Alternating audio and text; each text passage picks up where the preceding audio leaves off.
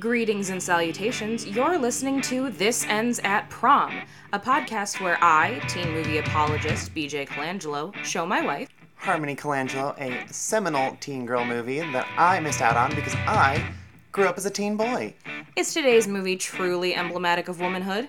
Or of rose-colored nostalgia glasses warped your perspective. Circle yes, no, or maybe to find out if we're crowning a queen. Or if we're killing the teen dream. Welcome to This Ends at Prom. This Ends at Prom is a Pod People production. I don't wanna be your merch girl. I wanna be your goddamn idol. And I don't wanna have to work twice as hard for the same motherfucking title. But I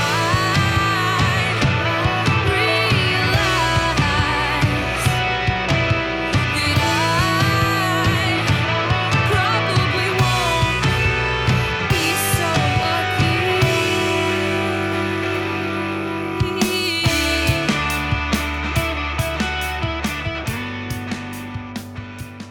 Hey there, prom party. Happy Independence Day. I have a really important question for you all. Do you ever feel like a plastic bag Yeah? drifting through the wind, wanting to start again? I didn't realize that this was Miss Firework, the movie. See, I was going to make some kind of joke about how you're not a firework, you're a firecracker, and then you just took the joke from underneath me. I can't improv with this. I'm out of here. Okay. I'm kidding. It's I'm even not out of hotter here. outside than it is in here. I don't want to go outside. It's too hot out there. Okay. The sweltering, not quite July heat. And that means I would also have to put a shirt on, and I don't want to do that either. I don't blame you. No. Death to shirts. It's too hot. I mean, I'm wearing a shirt, but I'm not wearing pants. See, you know what? We're just like yin and yang over here. It's great. Yeah, sure. So, BJ, Yes. are you excited for this movie that there's almost nothing on for the internet? All right. So here's the thing, friends. I'm very excited for this movie because we're coming up on July 4th weekend, and there are a few things more Americana than teen movies. Like, that's a very American thing. Mm-hmm. And I went back and forth about a variety of different movies that we could have done for July 4th. And the one that I kept coming back to is Miss Firecracker. And Miss Firecracker is a movie from 1989. It's based on the Miss Firecracker Contest, which is a play by Beth Henley, who is wonderful and writes like really, really awesome like Southern Gothic plays. And this is Okay. the movie version of that. And I had this realization in doing research that there are like no articles that exist about the movie. There are plenty about the play, but none about the movie. There are no GIFs. Yeah, there's no GIFs. How the fuck do you have a movie that doesn't have any GIFs? Like, there's no Tumblr that's got GIFs from this. Like, so disappointed. But that made me more excited to choose this because I think this movie really envelops very, very American sensibilities, specifically Southern American sensibilities, and we haven't Oh, really yeah. we've really tackled that yet on the show. So No, and this is not a full-blown teen movie, but it is extremely teen adjacent. yeah, so I mean, how I'm justifying this one is that the main conflict of this movie deals with Elaine winning a pageant and Carnell wanting to enter that same one, and Elaine won when she was a teenager, and Carnell is about to age out of eligibility. So she's 24. So yeah, she's not a teen. She's a little bit older.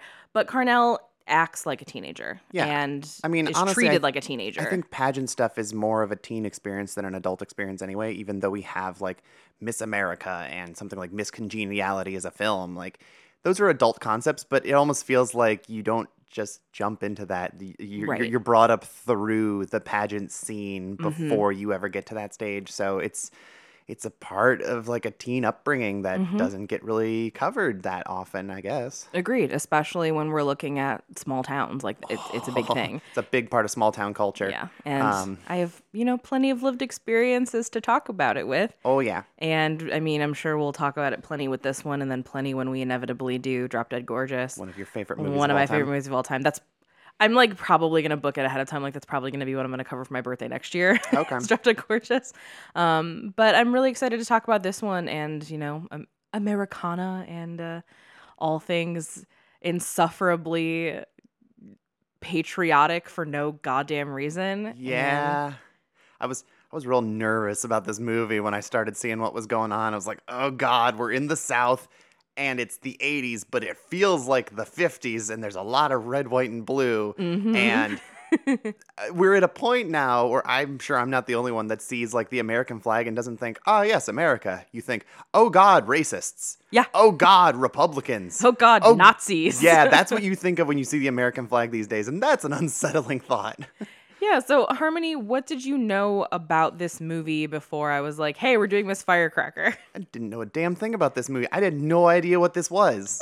Not even the faintest. I'd never heard of it. I'd never heard anyone talk about it, movie or play. Mm-hmm. Absolutely nothing. So that's great for me. I love when you come in completely in the dark on a movie. Yeah, and like the thumbnail for the movie totally blindsides me because it's Mary Steenburgen and she's not even the star of the movie. And also like the shot of her is from like the credits of the film, basically. Yeah, I think it's because Mary Steenburgen is far more recognizable now than Holly Hunter, which is confusing to me because I love Holly Hunter, but she doesn't look like herself in this movie. No, but then again, I know her voice better than I know her face. Well, yeah, she's Mrs. Incredible. Yeah. So And the other role I mostly associate her with is the scary mom in The Big Sick, where she's like Yes. mega ballbuster. Yeah. Like she is tiny and full of fury, and I love her. Yeah, she's great.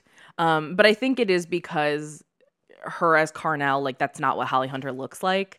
She's also not styled the way she normally is. So most people are probably like, what the fuck is this movie? I don't know who that is. She has the most extravagant mixture of the mom from That 70s Show and Josie hair. Mm-hmm. It's Josie beautiful. hair, but with way more body. Yeah, it's like, great. what the fuck? Her hair's amazing in this movie.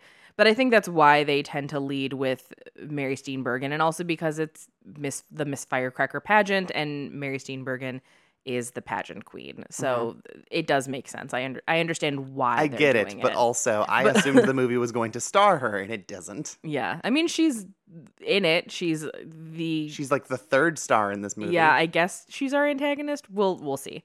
So, for those just joining us who have also likely never seen Miss Firecracker, there's no Fandango synopsis. Because of course there's not. There's nothing about this movie on the internet. The synopsis of the play is not quite what this is, but IMDb has a very short one, and I'm curious how you feel about it. Oh God. Carnell wants to escape her dreary life, so she enters a local beauty contest, much to everyone's dismay. That's it? That's it. That's not really what this movie is. No, it's not, but it also isn't wrong because, yeah, everyone is like, what are you doing, Carnell? Why are you entering this pageant? Yeah, but she's not specifically entering it to escape her life. She just kind of wants it for her. This is like, okay, so I guess just diving into Carnell's life, the movie opens with this child that looks like they have horrifying hair. Turns out it's a hat. It's like a hat of feathers. Oh God, it's awful. I was just like, what is this blonde Orphan Annie wig? It's atrocious, and it's not. It's a hat. But Carnell's goal in life is seeing Elaine as Miss Firecracker when she was like 16 or 17 or however old Elaine was, and Carnell was maybe like 8. Mm-hmm. She's preteen. Mm-hmm. She sees that, and she sees this red dress and is on the float and waving and is like a vision of beauty, and she goes, I want that. Mm-hmm. And she's got a complicated reputation around town, and this is her last year to try before she ages out, and just says, fuck it, I'm gonna go for it. And just all read everything. Eva Marie, eat your heart out. But you wouldn't sell that house. You swore it on my heart. I need money. But me, I live there. I live in that house. Where would I go? What would I do? I never been on my own. I got no job. They fired me. I got no savings. I'm gonna give you half of whatever I make. And that way you can go wherever you want to go. Get out of this town for good. But Delaware, I never thought about leaving Yazoo City. Oh, think about it. Never been anything here for you but misery and sorrow. Yes, that's true, but still, I don't know. Maybe if I could, I don't know.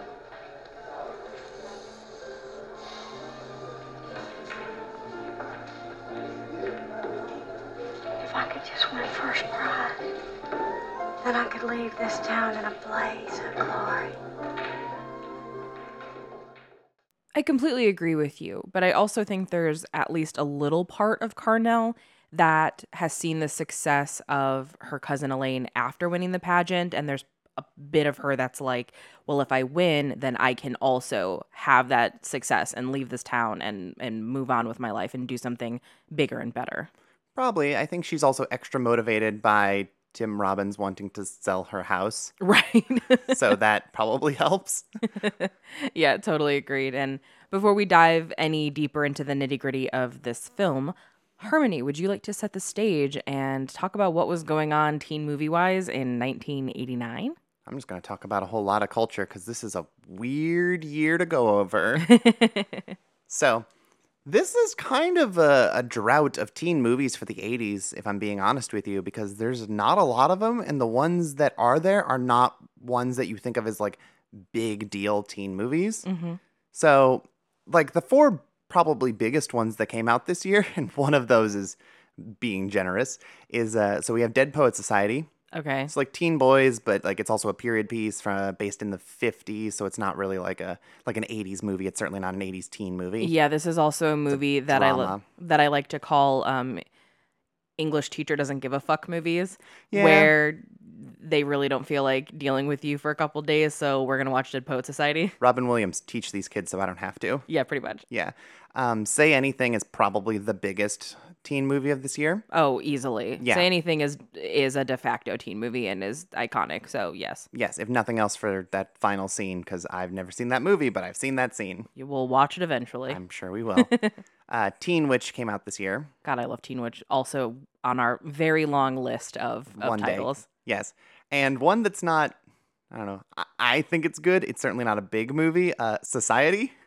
Okay, so I would say Society is not by definition a teen movie, but it does they're deal college. Yeah, but it does So- deal with like teen-ish people but it's more of a body horror movie than anything else. I know. I mean, you want to take Jason Takes Manhattan instead?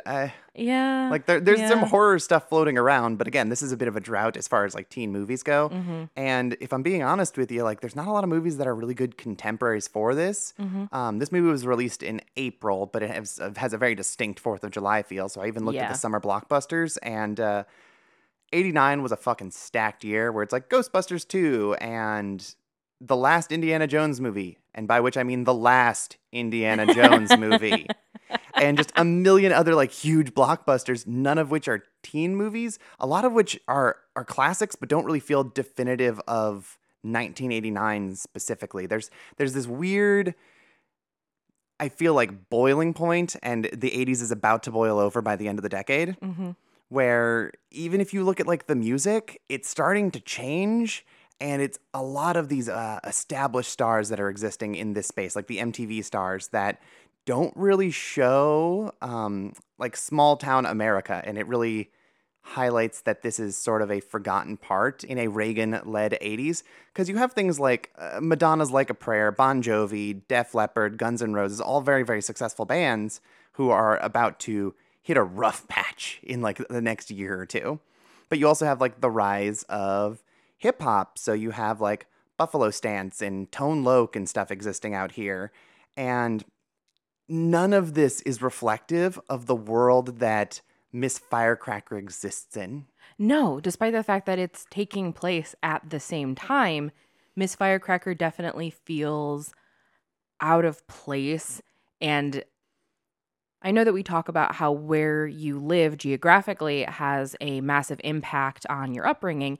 And this movie is a really great example of that, because the people that are living in Yazoo City, Mississippi, are not having the same experience as people in Los Angeles, New York, Chicago, even a place like Cleveland, Even somewhere in the South that has a bigger metropolitan like area. in Atlanta. Yeah. Yeah. Even something bigger than like this town is going to be wildly different. Right.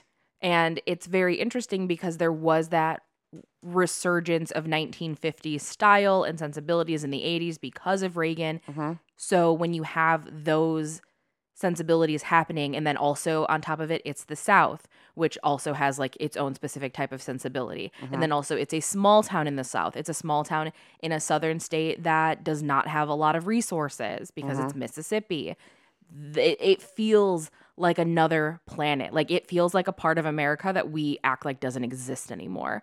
Yeah. And like we were debating going back and forth, like, is this a period piece? Like what's happening here? And we're like, no, it's 1986 or whatever year it is. It's the 80s in this movie. It just feels very behind in a lot of ways. Yeah, it feels super behind. It feels behind, especially with like how they're treating marginalized people, which we'll go into that at some point. How it's treating beauty standards, how it's treating women in general. I mean, even just looking at like something like the architecture, which doesn't get updated until it falls down. Yeah, all like- the buildings look so old and like historic. Yeah. So it's really weird to place this movie in this period. I would argue that of the films that came out this year, maybe the closest thing you have to this is something like Field of Dreams, I guess. Yeah, kinda. That's sort of the only contemporary that exists to this culturally. Like this is the weirdest movie to come out at this specific time, you know? Agreed completely. But I love the play. I love the script. I love this movie. And I'm excited to talk about it. So I guess to start things off, we should talk about the actual star of this movie. And it's Holly Hunter as Carnell. How do you feel about Carnell? I think she is very youthful. Mm-hmm. I think she's adorable. Mm-hmm. I also think she's delightfully naive. That's a great way to describe her. She's wistfully dreamy. Mm-hmm. She just thinks everything's gonna work out, and I respect that, even though everything kind of sucks a bit. Yeah. Like this movie opens basically with her getting fired. Mm-hmm. It does. So- Working at like a fish plant, because outside of the very dreamlike, seeing her in the pageant as a little kid where it's like, oh, that's so sweet. It then immediately is like, hey, you want to see what it looks like to have fish massacred for your fish sticks? Mm-hmm. This is gross. Well, welcome to reality. Mm-hmm. So I think she's I guess if you want to use a word, she's a firecracker. She can burst into like very spirited. I don't know if anger is the right word for it, but like, do you know what I mean? Like, what's a good word for describing like the way that she has almost outbursts in this movie? Like, she's very defiant, I guess. She's a little volatile. Yeah. And I completely understand why she is the way that she is, because they don't ever have moments where they sit down and examine Carnell, but there's a lot of stuff that gets talked about. Like her parents died. She was forced to live with her aunt and uncle, who's, Mary Steenburgen's parents, who we learned through her, like they were also not really good guardians and did not treat her well. And Carnell grew up in the shadow of Elaine, who is this beautiful pageant girl that the entire town loved. And it gave her really low self-esteem, and people treated her like a joke. So she looked for validation elsewhere, and where she got it was hooking up with people around town, like With carnies. like Mac Sam the Carney. Yes. And that's what got her this kind of not so great reputation. They call her the hot tamale. And while it's not explicitly explained in the movie, the play does. And the reason that she's called hot tamale is because she gives Mac Sam syphilis. And she then gives it to him? Yeah. Ugh. And then the whole town Where did finds she out. get it from? Because she's been sleeping around. She's drowned? Yeah. Okay. So they call her hot tamale all throughout the movie. And, because they don't say what it is, I guess some people are probably like, oh, it's her hair, because she dyes her hair like fire truck red. Or maybe that she's got a hot temper. Or that she has a hot temper, right. But it's because she has a literal hot tamale. Oh, dear. Yeah. So that's why she has this not so great reputation in town. And it's all rooted in her looking for validation that she never got. Yeah, and if you want to compare her to Elaine, because that's really what a lot of the character motivation in this movie is. Elaine, her cousin, is tall and slender and gorgeous and admired by everyone in town because she's Miss Firecracker and she is just a vision that you idolize. And then you have Carnell, who is kind of short. She's kind of she's not even like she's not thick. She's very fit. Yes. Like she's like at one point she's having a breakdown and trying to wash the red out of her hair and saying like I got fat thighs, and I'm like, honey, you have gorgeous thighs. Mm-hmm. You have phenomenal shoulders and arms and thighs and like a killer butt. Like I am jealous She's of built everything like you've Mrs. got. Incredible. Yes, it's fantastic. Pixar mom bod. Yes, like she looks so good, and I think she wears that horrible hat probably because she hates her hair because it's not like straight and easy and like I don't know, flowy. It's very thick and difficult, which I can relate to.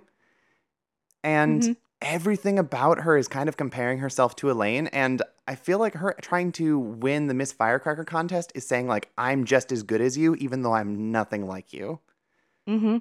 And I really identify with that as somebody who did pageants for a lifetime and was always the shortest and the fattest person, no matter how old I was, whether I was 7 years old or 20 years old. I was always the shortest and the fattest one in the competition. Yeah, and anyone who's seen Holly Hunter knows that she is also like extremely tiny. Yes. She's like 5'1", which is one reason that I love her and like Ray Romano together in The Big Sick because he's also like a gangly weird dad giant, and I like them together actually. Yeah. Yeah, no, so I really resonate with that character because the other thing too is there's this shot of her with the other contestants. They're doing like a swimsuit. Oh yeah, and she's photo right shoot. in the middle and has a great swimsuit. Oh yeah, she's a great swimsuit, but she has the best posture. She's carrying herself with the most confidence, and like she has the quote unquote most like aesthetically pleasing looking body. At least through like our modern lens. Through our modern lens, right. Yeah. Like at the time in the 80s and in this is 89, so we're going into the 90s. You wanted to be thin fit, Yes. not like athletic fit kind of. Yes, we haven't gotten quite to heroin chic yet, but we're on our way there. Yes. So the idea of being attractive was just that you were as thin as possible. And for her, like, yeah, she does have really muscular legs and she's got a nice butt. So she has some shape to her. So she stands out like very much so compared to her competitors. Compared to that girl on the left who has the worst posture imaginable. Oh my God, it's great though. She's like so hunched into her own body and it's and fantastic. like her arms are hanging like in front of her. I love her. Not even on the She's- sides. Oh my God, she's great. Yeah, she's great. There's a lot of good stuff going on, but it's interesting because you look at her compared to Mary Steenburgen, who is like very thin and is very tall and like this towering presence, but also Mary Steenburgen has perpetually had the most kind and welcoming face, which is also why she's had such a great resurgence in the latter part of her career playing moms in movies. She's the hot mom in Step Brothers. And she's the mom in Elf. Yeah. Like, and she just has like such a soothing voice and her eyes like just sparkle when she looks at you. She's got this humongous smile. Like, so it makes complete sense that someone like Holly Hunter would be like, oh, I'm not good enough because I'm nothing like that. And also she plays like weird ages kind of. Yeah. Where like I think she plays older in Back to the Future 3, but she's playing younger in this movie than she is, and then is playing like way younger in flashbacks, but she's pretty much looked the same through like a large chunk of her career. Yes. So it works. Look, Carnell. What a coincidence. What, Benjamin was just sitting here rhapsodizing about your cousin Elaine. Well, we're delighted she's accepted our invitation to appear at this year's contest. She's going to be delivering a speech entitled My Life as a Beauty. Yes, I know, isn't it grand? But I'd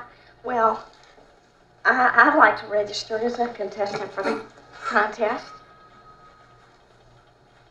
You would? Yes, sir. I really like Carnell. I like how vivacious she is. And at the same time, I like how aggressively vulnerable she is. Oh yeah, she is she is like a house of cards.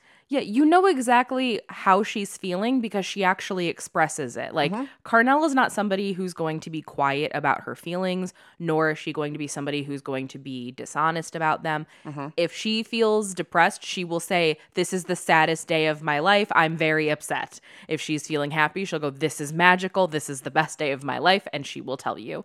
And I like that about her. I like that I always know what I'm getting with her because she tells me. Yeah, there's no shadiness to her, and I think that her being so open to her emotions is why she reads as such like a good teen-ish character. Because like we called her youthful earlier when we were talking about her, but that like explosion of almost like the drama where she's like trying to like scrub her hair after having this breakdown post She thinks she's pageant not, audition. Yeah, she thinks she's not getting into the pageant because they haven't called her, and she just loses it. Yeah, and it's very teen kind of like drama fit. Yes. And I think that that's one of many reasons why this movie works so well as like a teen film. Because everything about Carnell scans young, and I think that that's like one of the big underlying themes of this movie is that we really have like four main characters in this film. Like primarily three, but like four main characters in this film. And Elaine is different than the other three because of class inequity. And she is more educated, and that is a big difference. So, yeah, we've been kind of tiptoeing around Elaine. Let's just talk about her completely. So, Elaine is Carnell's cousin, who she also grew up with because obviously Carnell got taken in by her family.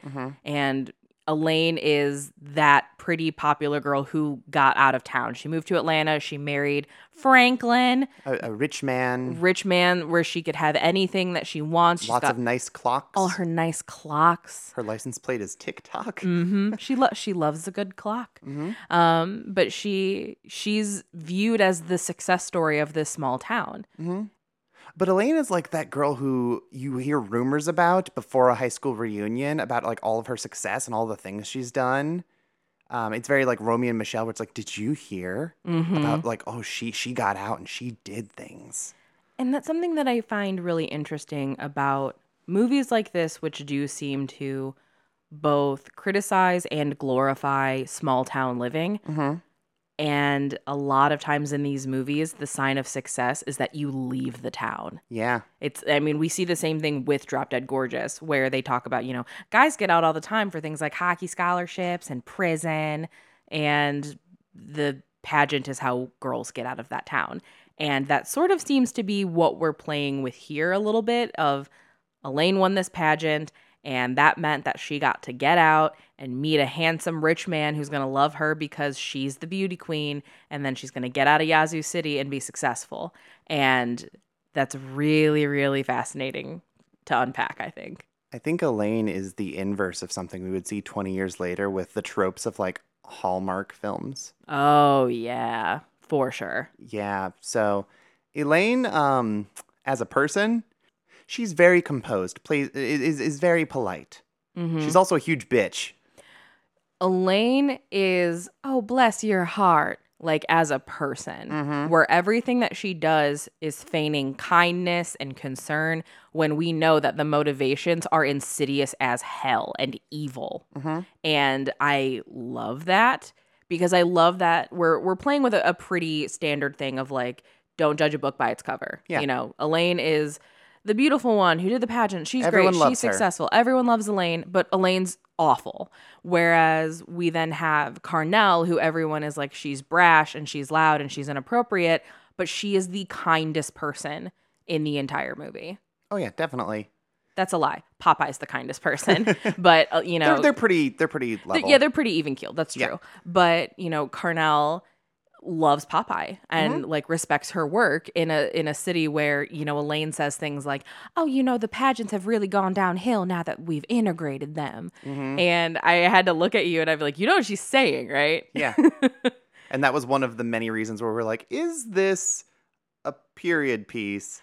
Or could it also be that like a lot of this stuff was going on a lot longer in some parts of the country than in others. So I was like, this could be either. I'm not sure. And then there was some like synthy new wave music that queued up during like the pageant. I was like, okay, we are firmly in the 80s. Got Yep. it. But I was not sure until like that moment and over an hour in. And that's something that I think is really important about this piece is because there are those comments like that where, you know, Popeye's treated pretty shittily by everyone in town with the exception of Carnell and then her cousin Delmont. And Delmont is Tim Robbins and is Elaine's brother. And we'll talk about him in a second. Yeah. But Popeye, who's Elfrey Woodard, is a seamstress in town and she's black. And she makes tutus for frogs. She makes tutus for frogs. And she's just so kind, but she's good at what she does. And people treat her poorly because she's black and living in the South in Mississippi in the 80s. Yeah. And I like that they are willing to go there in this movie and be like, yeah, here's Elaine. She's super nice. She also says shitty things about black people. So is she nice? The answer's no. She also hoards the legendary red dress because it is not for Carnell. Oh my gosh. Carnell is not a winner who gets to wear this dress. It is for me. I'm better than you. Just knew. Wouldn't do.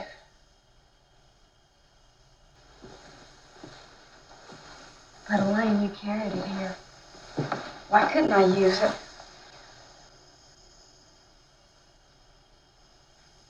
Because it's mine. And I guess this is mine. But I'm not wearing it for the rest of my life. So, yes, there is a famous red dress that is referred to all throughout the movie. And Carnell wants to borrow the red dress. She has planned her entire pageant setup around having this red dress. All red everything. She's dyed her hair red, her bathing suit's black and red, her talent costume's red. Like, she wants to wear this red dress. And Elaine just lies to her through the entire movie and is like, oh, it's at home. When Franklin finds it, he'll call and let you know. And the reality is, no, she brought it with her and hid it in her suitcase specifically so that Franklin couldn't find it and so that Carnell couldn't wear it. And it is so mean and like unnecessarily mean. And I know plenty of people who are very precious about their pageant gowns. I do. And I know that my mom was not super thrilled when I gave my pageant dresses away when I had retired. But I did so because I recognize that I'm an oddly shaped human. And I was at like a dress reselling event. And there was a girl who was built similarly to me who saw the dress, wanted it, couldn't afford it, and started crying. And I had that moment of like, I know what this feels like. I've been that girl who goes to 100 dress stores and nothing fits. And then when you finally find one that does fit and it's really expensive, like it's heartbreaking. The famous polka dot dress as an example. My famous polka dot dress. So yeah, I gave my dresses to this girl because I was like, I don't want you to ever have to go through that. Take them. Like I'm never going to wear them again. When would you? Right. When the fuck ever would I? But there are plenty of people who are super precious about it. Like they treat it like it's a wedding dress. And part of me understands that. And the other part of me says, grow up, move on, give it to somebody else who might benefit from it. All it's doing is sitting in a shelf or hanging on a hanger or what have you. Like let that dress have some life into it. And Elaine doesn't want to do that because like that's hers and she's very possessive over it and she treats it like a status symbol. And I think she's really selfish. I think she is sneaky mean. You know, that's the thing I said where like she plays nice, where it's like, oh, I'm going to be, you know, all peaches and cream to your face, but I'm also going to undercut you and be an awful person without you knowing how awful I am. Because I've still got a safe face, right? Which is like such a fucking, like realistically, that's a Carney thing to do. Yes. And yet she thinks she's better than someone like Maxam. She absolutely thinks she's better than someone like Maxam. Yeah, and it's so weird how they're not that different, are they? No, they are not. And I think we can talk about the boys that we've got in this movie. So first we have Delmont, and Delmont is Elaine's brother. He's also Tim Robbins. He's also just getting out of prison, because that's what we do with Tim Robbins, apparently. Yeah, Tim Robbins just spends a lot of time in prison, I guess. I don't know. But what we find out once he gets out of prison is, so he was in prison, but he also went to like what is essentially an insane asylum, and he was kept there longer than necessary because they weren't going to just release him into the wild. They needed someone to take care of him or to be his home base. And his next of kin that they asked is Elaine and her husband Franklin, and she said no. So he spent a longer period of time because his sister abandoned him. So rightfully so. Belmont's a little pissed when he gets out. Oh, yeah. And then he's also like scraping roadkill for the county and just having a bad time. Yeah, he's having a rough go of it. So he's a little unstable, a little unhinged, and a little angry. And Maybe a little sociopathic. Yeah, justifiably so. In the play, he's a lot more sociopathic than he is in the movie. He's a little more sympathetic here. Okay. He's still sympathetic in the play, but it's just amplified a lot more, I think, in the movie. Because also Tim Robbins has just such kind eyes. Yeah, there's that too. Plus, Tim Robbins is just kind of a likable dude in most stuff. Yeah, he really is. But what I find interesting about his character is that despite the fact that he's presented as being the most mentally unstable of all of them, he's kind of the referee throughout the movie. Like, he understands both sides of Elaine and Carnell and plays negotiator for a lot of it. Yeah, no, that seems fair. Yeah, and I find that to be a really interesting take, is this person that we're introduced to as being unreliable is the one who has the most wits about him, so to speak. Yeah, he's really good between those two, but he definitely has like these very manic episodes where there's one scene where him and Elaine are like having a great time dancing around the house, and then in another scene he's having horrible night terrors and about ready to like throw fists at Carnell for trying to open that monkey's bedroom, who is like their hairy mother, because she had like a frontal lobe operation and it made her grow excess body hair or something. Yeah, so he works in very intense extremes. Yes, very, very much so. Which isn't really that different than how Carnell works, honestly. And it's also not very different than from how Elaine works. They're just all presenting it very differently. Yeah. And, family's family, and they got to have something in common. And the thing they've got in common is that they have very extreme emotions. They just present them all differently. Yeah, it's very true. Yeah. And then he ends up falling in love with Popeye Jackson. I know, and it's very cute. It's very cute. It's snowing on the lake. Yeah, there's this very cute, like, he keeps having this dream where he's on the lake in a boat, and then it starts snowing, and then there's a moment with him and Popeye, and they're on a lake in a boat, and she's throwing popcorn at him, and she says it's snowing, and it's like, oh, she's the girl of his dreams. That's so sweet. And I love that happens specifically because there are several women who pursue him over the course of the movie, and he's like, ew, I hate you, and like physically runs from them. Yeah, he has no time or interest for any of the women that are like, Delmont, you're back in town, hey. And he's like, get the fuck away from me. Yeah, so he has options, and then he picks someone like Popeye, who obviously I could see people in Mississippi frowning upon that, but she's kind and a good person, and that's who he wants to be with, and that's really nice. Because it's also, I think, deep down who he wants to be is he wants to be a kind person, and all he wants is for someone to treat him like a human, and Popeye's like, yeah, no, you're cool. She also probably doesn't understand like his complicated history. I think people definitely have an impression of him based on stuff that has happened in the past. Same thing with Carnell. There's also definitely a standard of what people think this family is like based off of the successes of Elaine. Yeah. So then they seem more like fuck ups than in comparison. Yeah, that's definitely part of it too.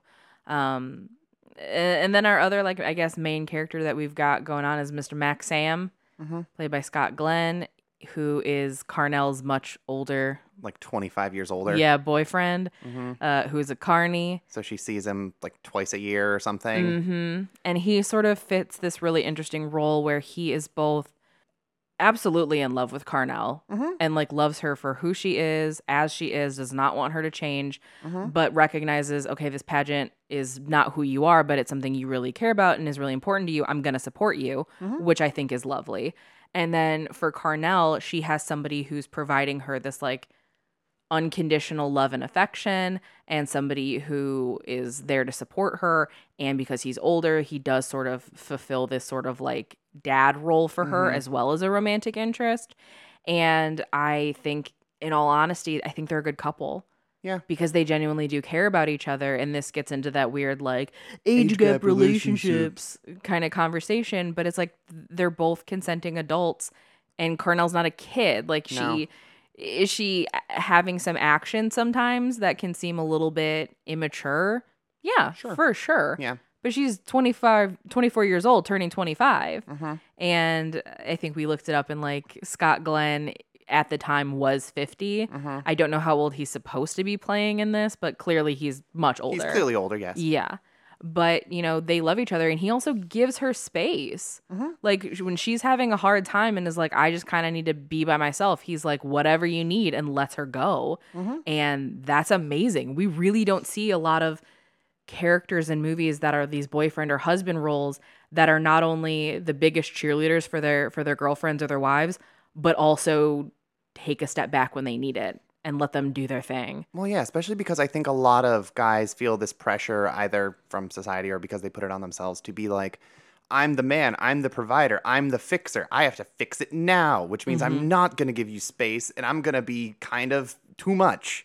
And maybe it's just because they're physically distant from each other all the time, but like he understands, like they understand what each other need. And that's why they work so well together. And I mean, sure, people could make some sort of like, well, daddy issues thing. It's like, yeah, well, fine, whatever. But I feel like that's really unfair and discrediting towards anything else that's going on between these two fucking adults. And the other thing I really like about their relationship is that Maxam also knows that if Carnell were to make him her forever, that he would be holding her back from her potential. Because towards the end, they have this big talk where he's basically like, yeah, you didn't win this, but you're wonderful and you deserve bigger and better. And if you're with me, you're going to get dragged down here because of what I do for a living, and you deserve better. So like, fly, pretty bird, like go off, follow your dreams. And it takes a very secure and a very strong man to be able to admit that. Yeah, because he And- recognizes what leaving this town means for him means always coming back, because Yes. he's on the road. He's a carny. Yes. And for her, it's leaving this town. It means the world. Like, Yeah. and anything could happen. It means saying goodbye to all of the rumors and expectations that people have for her, or the limitations that have been set for her based on everybody knowing her business. Like, leaving Yazoo City means a fresh start where people don't know you, and they don't know your past, and they don't know your family, and they don't know your reputation, and you can get a fair shake at things. And that shit is great. I That was shit so is happy great. when I left my small town. I was too. So, as I'm sitting here thinking about this, and we sort of talked about how this movie doesn't really have a lot of contemporaries by this point in the 80s. Right. Do you know what movie this most closely reminds me of from this decade? What's that? So it's from the early, I think it's like 82-ish. Okay. And it's also based on a play. It's coming back to the Five and Dime, Jimmy Dean. Oh, yeah. This is very, very similar of like rundown small town America that's getting forgotten about, what leaving this town means, what staying in this town means, like going off to be whoever you want to be in a very different way in Five and Dime. Yeah. And I love that the decade's kind of bookended by two stories that are essentially telling the same thing. And they could have just as easily been released the same year. That's a really good point. Yeah, come back to the Five and Dime. Jimmy Dean. Jimmy Dean is a highly underrated movie. It's incredible. But you're totally right. They are spiritual siblings for sure. I like that. I'm gonna have to like marinate on that. But no, you're totally right, because in both of those movies, we are seeing the results of not just what happens when you leave, but also what happens when you stay. And I think that we at some point culturally, and I don't know exactly when this started happening, but we started romanticizing small town life. I think I could take a stab at when.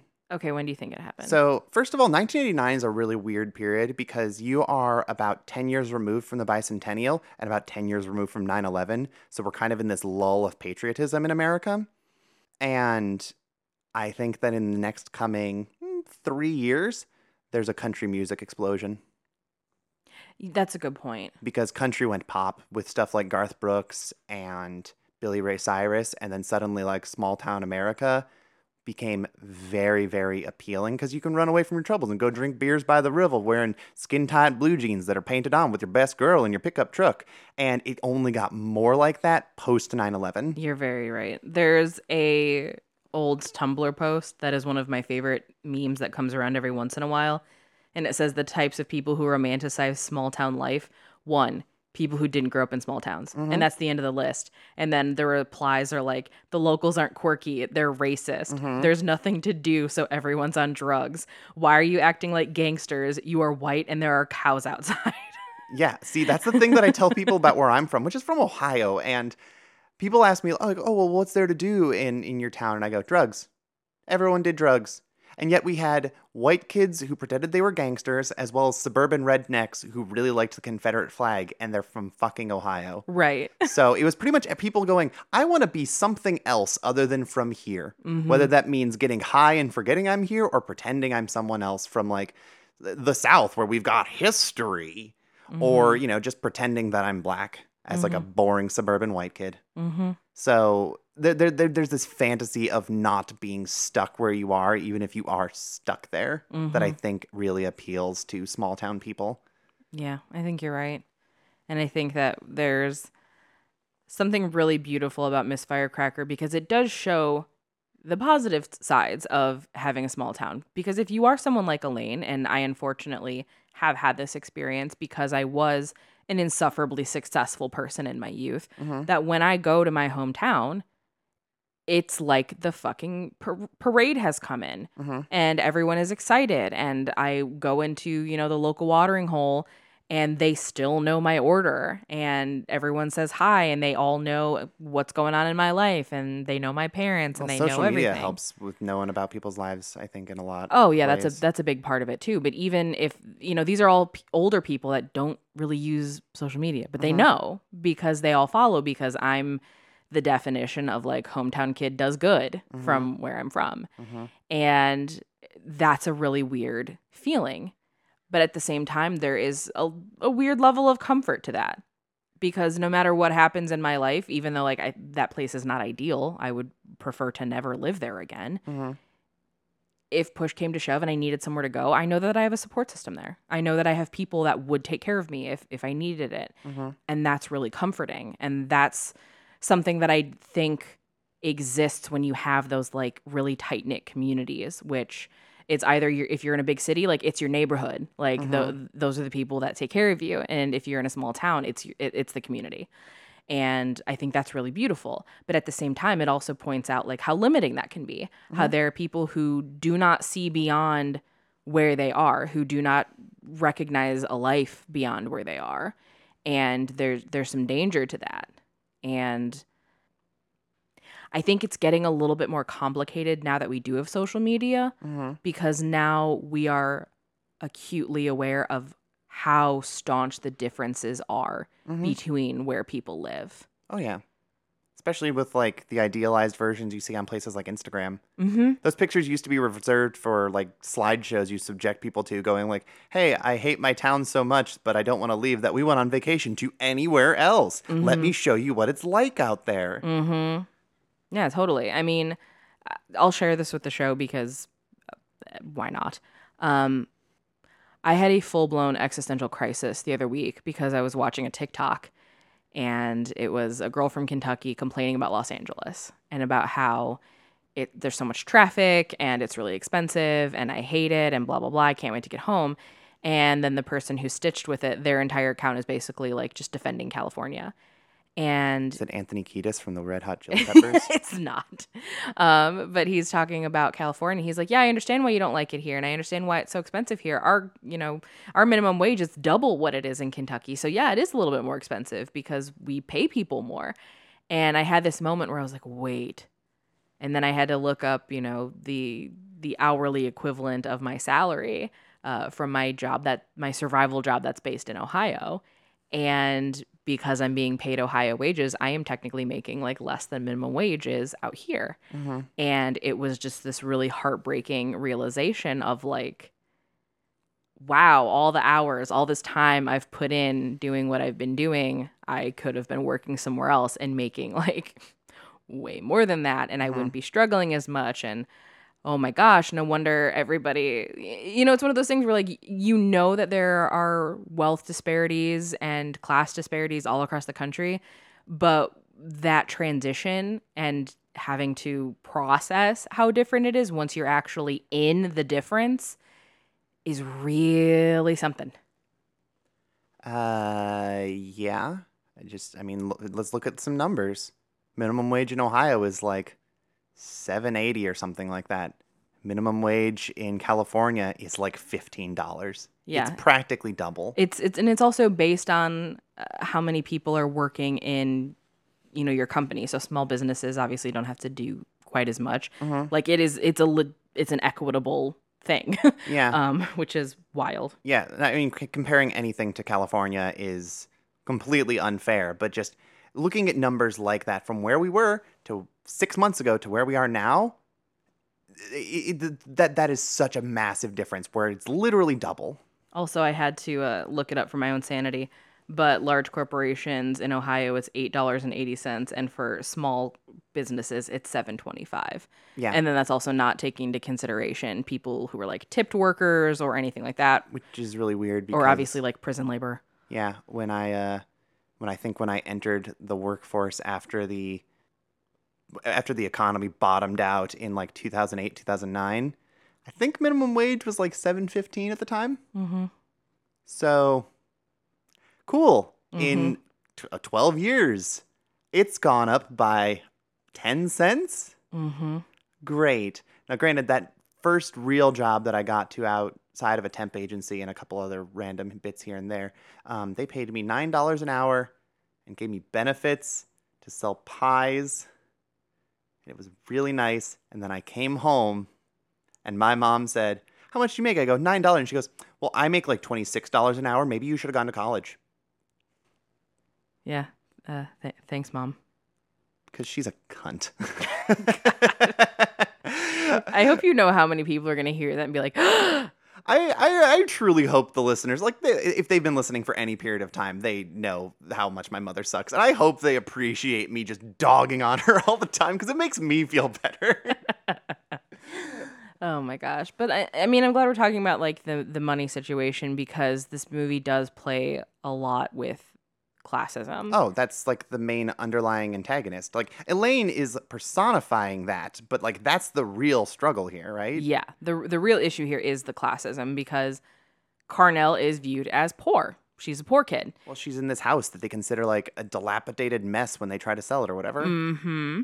And one of the reasons that she enlists Popeye to help her as a seamstress is because she's going to have to wear her mom's kind of crappy dress that wasn't taken care of and is eaten by moths and has a lot of issues going on. And the second she enters the stage, she gets made fun of.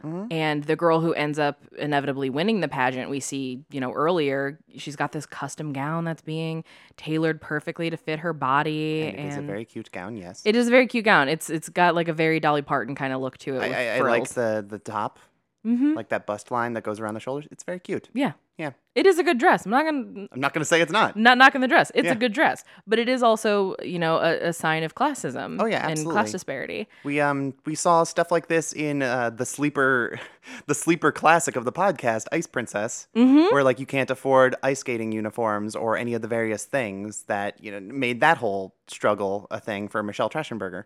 Yeah, it's and it's really stark when you see it too. Oh, yeah.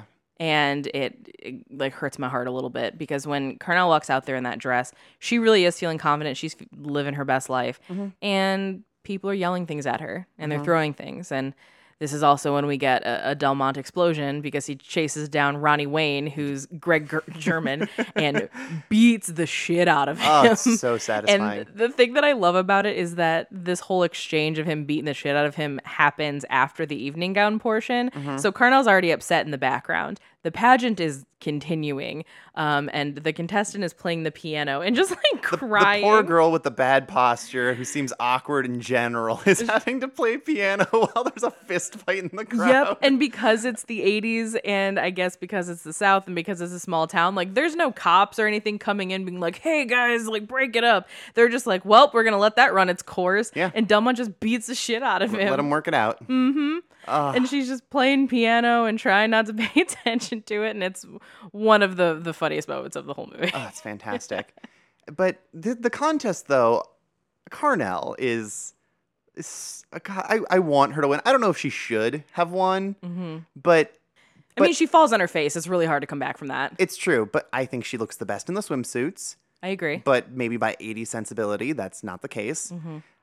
I don't know if she has the best talent because that one girl who does hula hoops is actually fantastic. Okay, so here's the thing. Who should have won the talent competition is the one black contestant that's in the whole pageant who can do very fucking impressive hula hooping. Yeah. Like, she's on one leg. She's got it around her arms, her She's neck, got like a her bunch ankle. of hula hoops. She's got like 8 of them. She's incredible. And then the girl who ends up winning the pageant did the ending monologue from Gone with the Wind. Get out of my face. Like, no. That's such like a pandering to the crowd kind of thing, it feels like. 100% it is pandering to the crowd. And here's the thing. I feel like Carnell, like she comes out and is like going to be performing to the Star Spangled Banner. And I'm like, okay, well, this works for our 4th of July theme of the episode. But also I'm like, ugh, I don't know if I like this.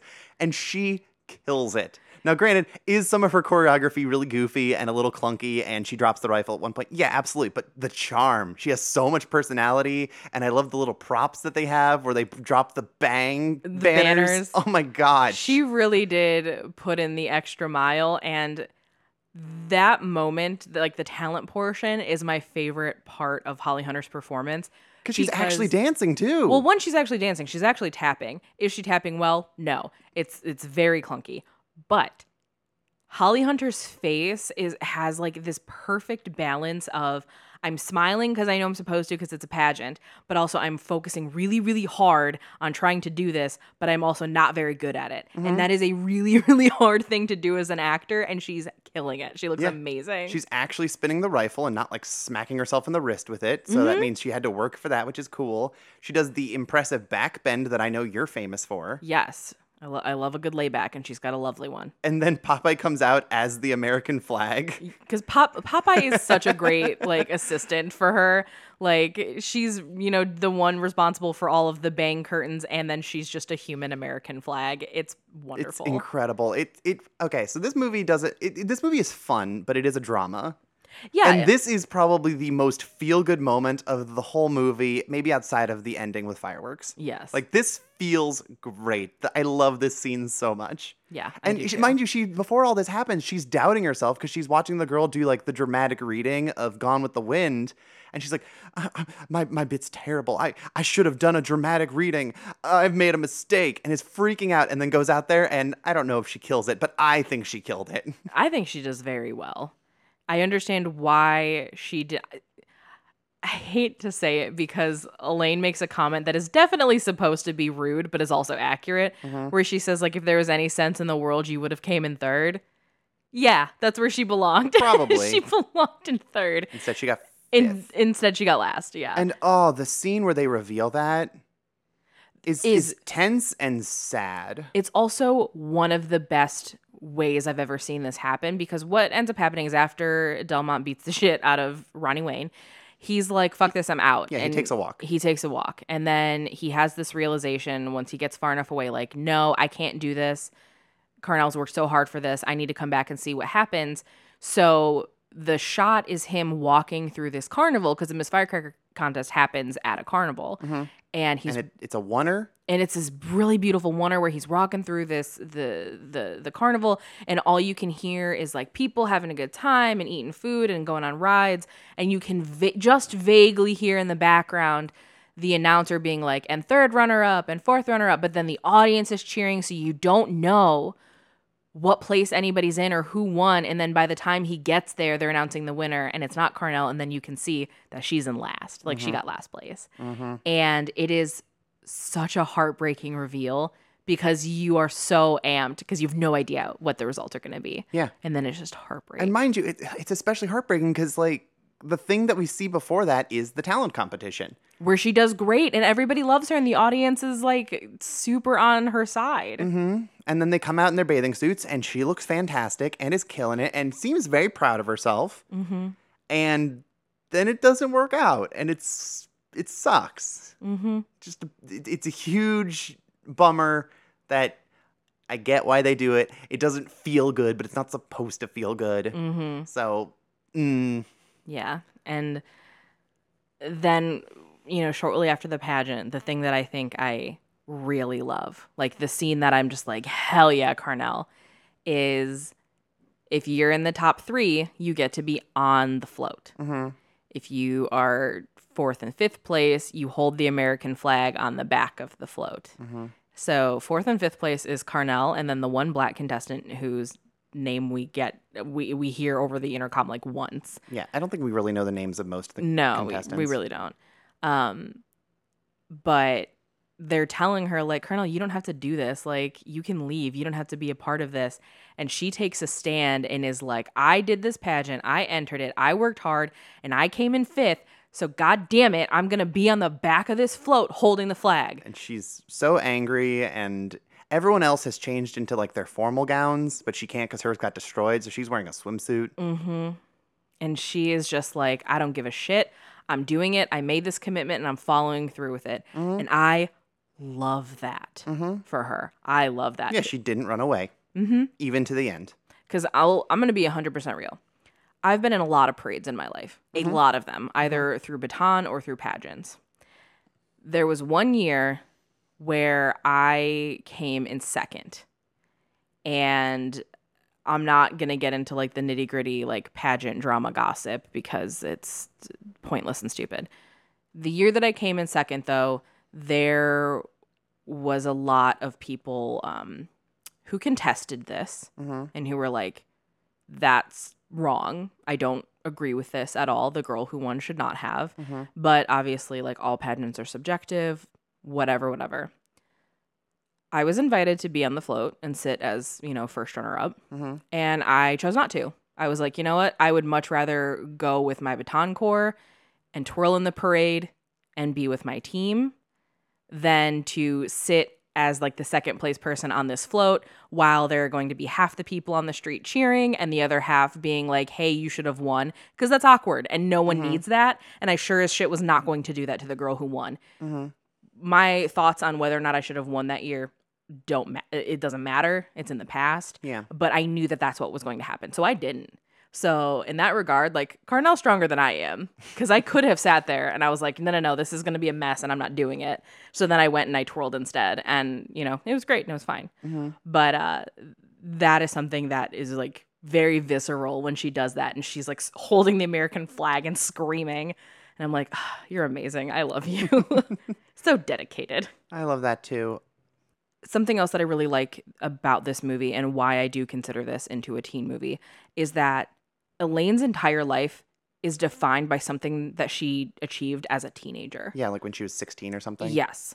And Carnell's entire life has been living in the shadow of something that happened to her cousin when she was a teenager. And one of the big motivating factors of us having this show is that we frequently dismiss media that was important to us when we were teenagers, or movies and the things that we expose teenagers to that have long-standing impacts on us for the rest of our lives.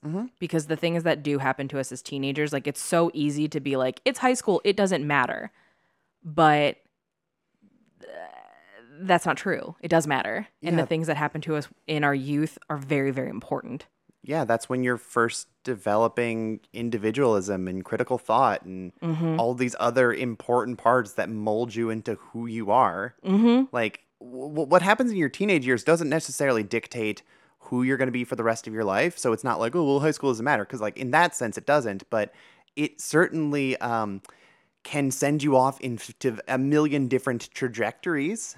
Yeah. Like, it's kind of important on what happened to you and who you were as a teenager in terms of what's going to happen in your adult life and beyond. Yeah, absolutely. And this movie does a really, really good job at showing how those events can impact you for far longer than your teen years. I mean, even though Elaine is like a problematic character and kind of an asshole, like Yeah. we understand that. But she's also kind of struggling with that of trying to maintain this very high bar that she set for herself as a teenager and feeling like she's not achieving that. And the problems that she has and like how she has this terrible attitude and she's causing harm to, you know, other people in the process because she can't accept the fact that like she hit her peak when she was 17. Like for all intents and purposes, that's what happened.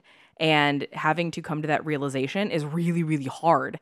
And I think that that's a real realization and like a real thing that happens to a lot of people, especially people who, you know, might not leave their hometowns or people who do leave their hometowns, but are still kind of hanging on who they were when they lived in that hometown. Oh, yeah, we talk about that a lot. It came up a lot in like an episode like Just Friends, for example. Yes. But I think that this is especially impactful for Elaine because she went on to marry a rich guy and essentially became a trophy wife and then didn't really strive to achieve anything else. And she's unhappy. Yes, and she's trying to leave him. She wants to, but she's not willing to make that jump because she doesn't want to lose her clocks and other She doesn't. amenities She's been given. now gotten used to living a life of luxury, and she doesn't want to give that up. She does not want to go back to the way that she lived in Yazoo City. She's like, I already got out. Why would I go back to that? She wants to continue to be better than people like Popeye and Carnell and Delmont. Yeah, that's exactly what's happening here, and you know that's something that I think is really, really interesting because as much as we know that Elaine is our de facto villain in this story, she's also hurting. She's also going through some really intense stuff and having to grapple with a lot of really complex emotions. And I like that the movie shows that because it would be really easy to paint her as just like a selfish bitch. And it's like, no, she's complex. Like, it doesn't excuse the fact that she's being awful, but it's giving an explanation as to why she's being awful. Oh yeah, it's easy to paint like a mean person as a mean person. Like that's very simplistic writing. And honestly, the fact that this is based on a play is usually a good indicator of deeper writing. Yeah, there's always a lot thicker character development, I think, because you get to read a little bit more. Well, also I think it helps that a play, especially like a character-driven play like this, you need to have complex, interesting characters. Otherwise, what's the point? You're not getting Right. by on special effects and like, whatever. Right. This is a play that does not have a lot of spectacle outside of the actual pageant. Yeah, you're here for the story and the characters and the dialogue. Mm-hmm. That's its strong point. Yeah, absolutely. Well, I think we've kind of tapped all we can out of Miss Firecracker. I mean, we could gush about little things, but Right. we certainly hit all the big marks. Yeah. So, Harmony, the question that I have for you, Miss Firecracker is asking you to the prom. Is it a yes, a no, or a maybe? And are you writing anything on the card back? It is gonna be a yes. Hooray! And even if I don't get a legendary red dress, I'll still show up to this prom in a swimsuit and jeans and then climb an observatory to watch fireworks with Carnell because she's cool. How romantic. Yeah, It is a really beautiful ending. honestly, it is. Like, it's gorgeous. Aside from obviously her tap dancing, like that's the most heartwarming scene in the movie. Well, that's exciting. And I'm glad that it's a yes for you because this is a movie that has really gone underseen. And I think there's a lot of really wonderful storytelling happening. I agree, especially because, this is a very American film and it's set in the South and There's a lot of things that I'm just like, I immediately have some reflexive things where I'm like, I don't know this. Yeah. And no, it exceeded all of my standards. So Oh, fantastic. yeah, it's very good. Fully recommended for anybody who hasn't seen it. Happy to have introduced this to you. Well, friends, that sort of takes us out on Miss Firecracker. I do have something that I want to talk about as we're wrapping up. So obviously every week we do our usual, like, follow us on Patreon, give us Apple reviews, blah, blah, blah, blah. That still applies. Follow us on Patreon, patreon.com/thisensatprom. And also, please continue leaving us Apple reviews. We've been getting some really wonderful ones lately. The 5-star really does help. It helps us reach new audiences, and that's great. Love that. But we got a review recently, and I really wanted to address it because I think that it's important. And it was part of a 4-star review, and I also I'm going to use the exact wording that's in it because I think that that's also important. But the review said, "I love this podcast. It's fun and comforting, but sometimes, at least to me, it feels as if making fun of younger people in the LGBTQ plus community. But that is just my opinion and does not change the fact that I love the show." And I think that was like a 4-star review. It was still a very nice review. Yeah, it was still a nice review. But hearing that feedback, like, I really wanted to address it because I do think that it's also part of a larger conversation that we've been seeing happening on, like, Twitter and TikTok. So, I mean, right off the bat, this is valid criticism. Like, and if this is how the show is coming off, like, our intention doesn't really matter. We talk a lot on the show about the game of impact versus intent, and impact wins. So I understand that completely. But that being said, teenagers, including our former teen selves, are not beyond criticism. No. And I mean, because of things like social media, we now have teens whose actions and opinions are far more visible than they've ever been before. And they're also interacting with adults in these parasocial relationships. And that's not something that's existed until very recently. And because of that, we do have to acknowledge it. Like, we talk on the show all the time, like, oh yeah, I did this when I was 15 because I'm a fucking idiot. Oh yeah, no, we roast our teenage selves very hard. Yeah, constantly. And when it comes to, the LGBTQ plus youth of today, we're currently living in a place where we're now having, baby queers that are very, very loudly talking about things like how there shouldn't be kink at Pride, or we should bring back censorship to movies because, movies from the 80s are problematic, and then, like, no sex scene has ever needed to be in a movie. Yeah, there should be no sex scenes in any movies, or things like this, and it's all being presented without historical context, without any cultural context, and when that happens, like, yeah, we're gonna acknowledge that they're uneducated on the subject matter. It's not a matter of, like, making fun of them. Like, we're course correcting. Yeah. We don't make fun of them any more than we make fun of any other people. Right. Yeah. And because the thing is, like, we now have, like, teens today now have these massive platforms, and they do actually influence culture. They do. So when they're spouting things off that are incorrect or that are, damaging to the community, they have to be held accountable. Like, we can no longer have this, like, oh, they're just kids being kids sort of mentality that we've had for generations. It's not like when we were on MySpace screaming into the wind. Yeah. It's not leaving, like, passive-aggressive AIM away messages. Yeah. This isn't going off into, like, the void. Like, no, this is a very large platform. Yeah, and it's being consumed by millions of people. So it's very important that, we got to comment on it. And the other thing, too, is that, like, this also isn't new, what's happening. Anyone who was on Tumblr in the 2000s knows that the talking points and the things that are happening today within, like, the young LGBTQ plus community, they're happening in a cycle. They happened 10 years ago. They're going to happen 10 years from now. It's going to keep going because despite the fact that we have more information readily available to ourselves at any given moment, there's an oversaturation of information and not all of it's good. So, I mean, that's a whole thing. But I mean, ultimately, this is a show about teen movies from the perspective of two people who grew up as queer teens. And we both cringe and make fun of ourselves for things that we did as teenagers. And a big part of the discussions that we have surrounding these movies include personal anecdotes as well. Mhm. So if we're ever making fun, the punchline has always been ourselves.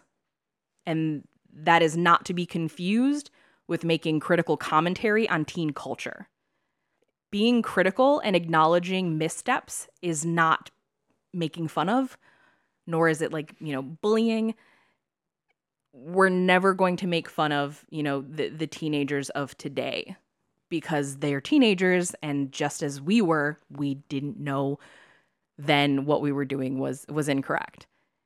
We also do know that we have a younger leaning audience base, and we've been told a few times, like, hey, thank you for addressing this point. I never knew that.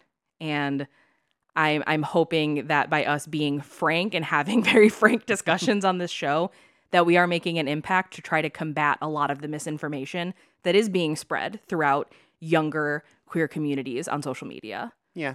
I really hope that we're having some sort of positive impact, because I really cannot have a 15-year-old yelling at me and being like, there is no reason that someone should be wearing leather at Pride. My God, please learn your history. I am begging you, sweet baby angel queer. You don't know as much as you think you do. Take it from someone who also didn't know shit about shit as a 15-year-old. Right. It's a thing. It's a thing. So I really want to take the time to say thank you so much for that feedback. Like, we hear it, and we're going to try to modify the language that we're using moving forward so that our intentions match our impact a little bit better. But I guess us not defending ourselves, I don't want to say that we're defending ourselves, more so just elaborating on like what the intention is behind the show, as well as those discussions that we're having. So thank you. We hear you. We're going to try to be more direct about it. And we really do appreciate it when you all give us feedback like this. It does help. Yeah. So I appreciate it. And I also appreciate that you did it in a constructive way and didn't just like go on Twitter and being like, you're being mean to baby queers. You should jump off a bridge. Like, yeah, that's much appreciated.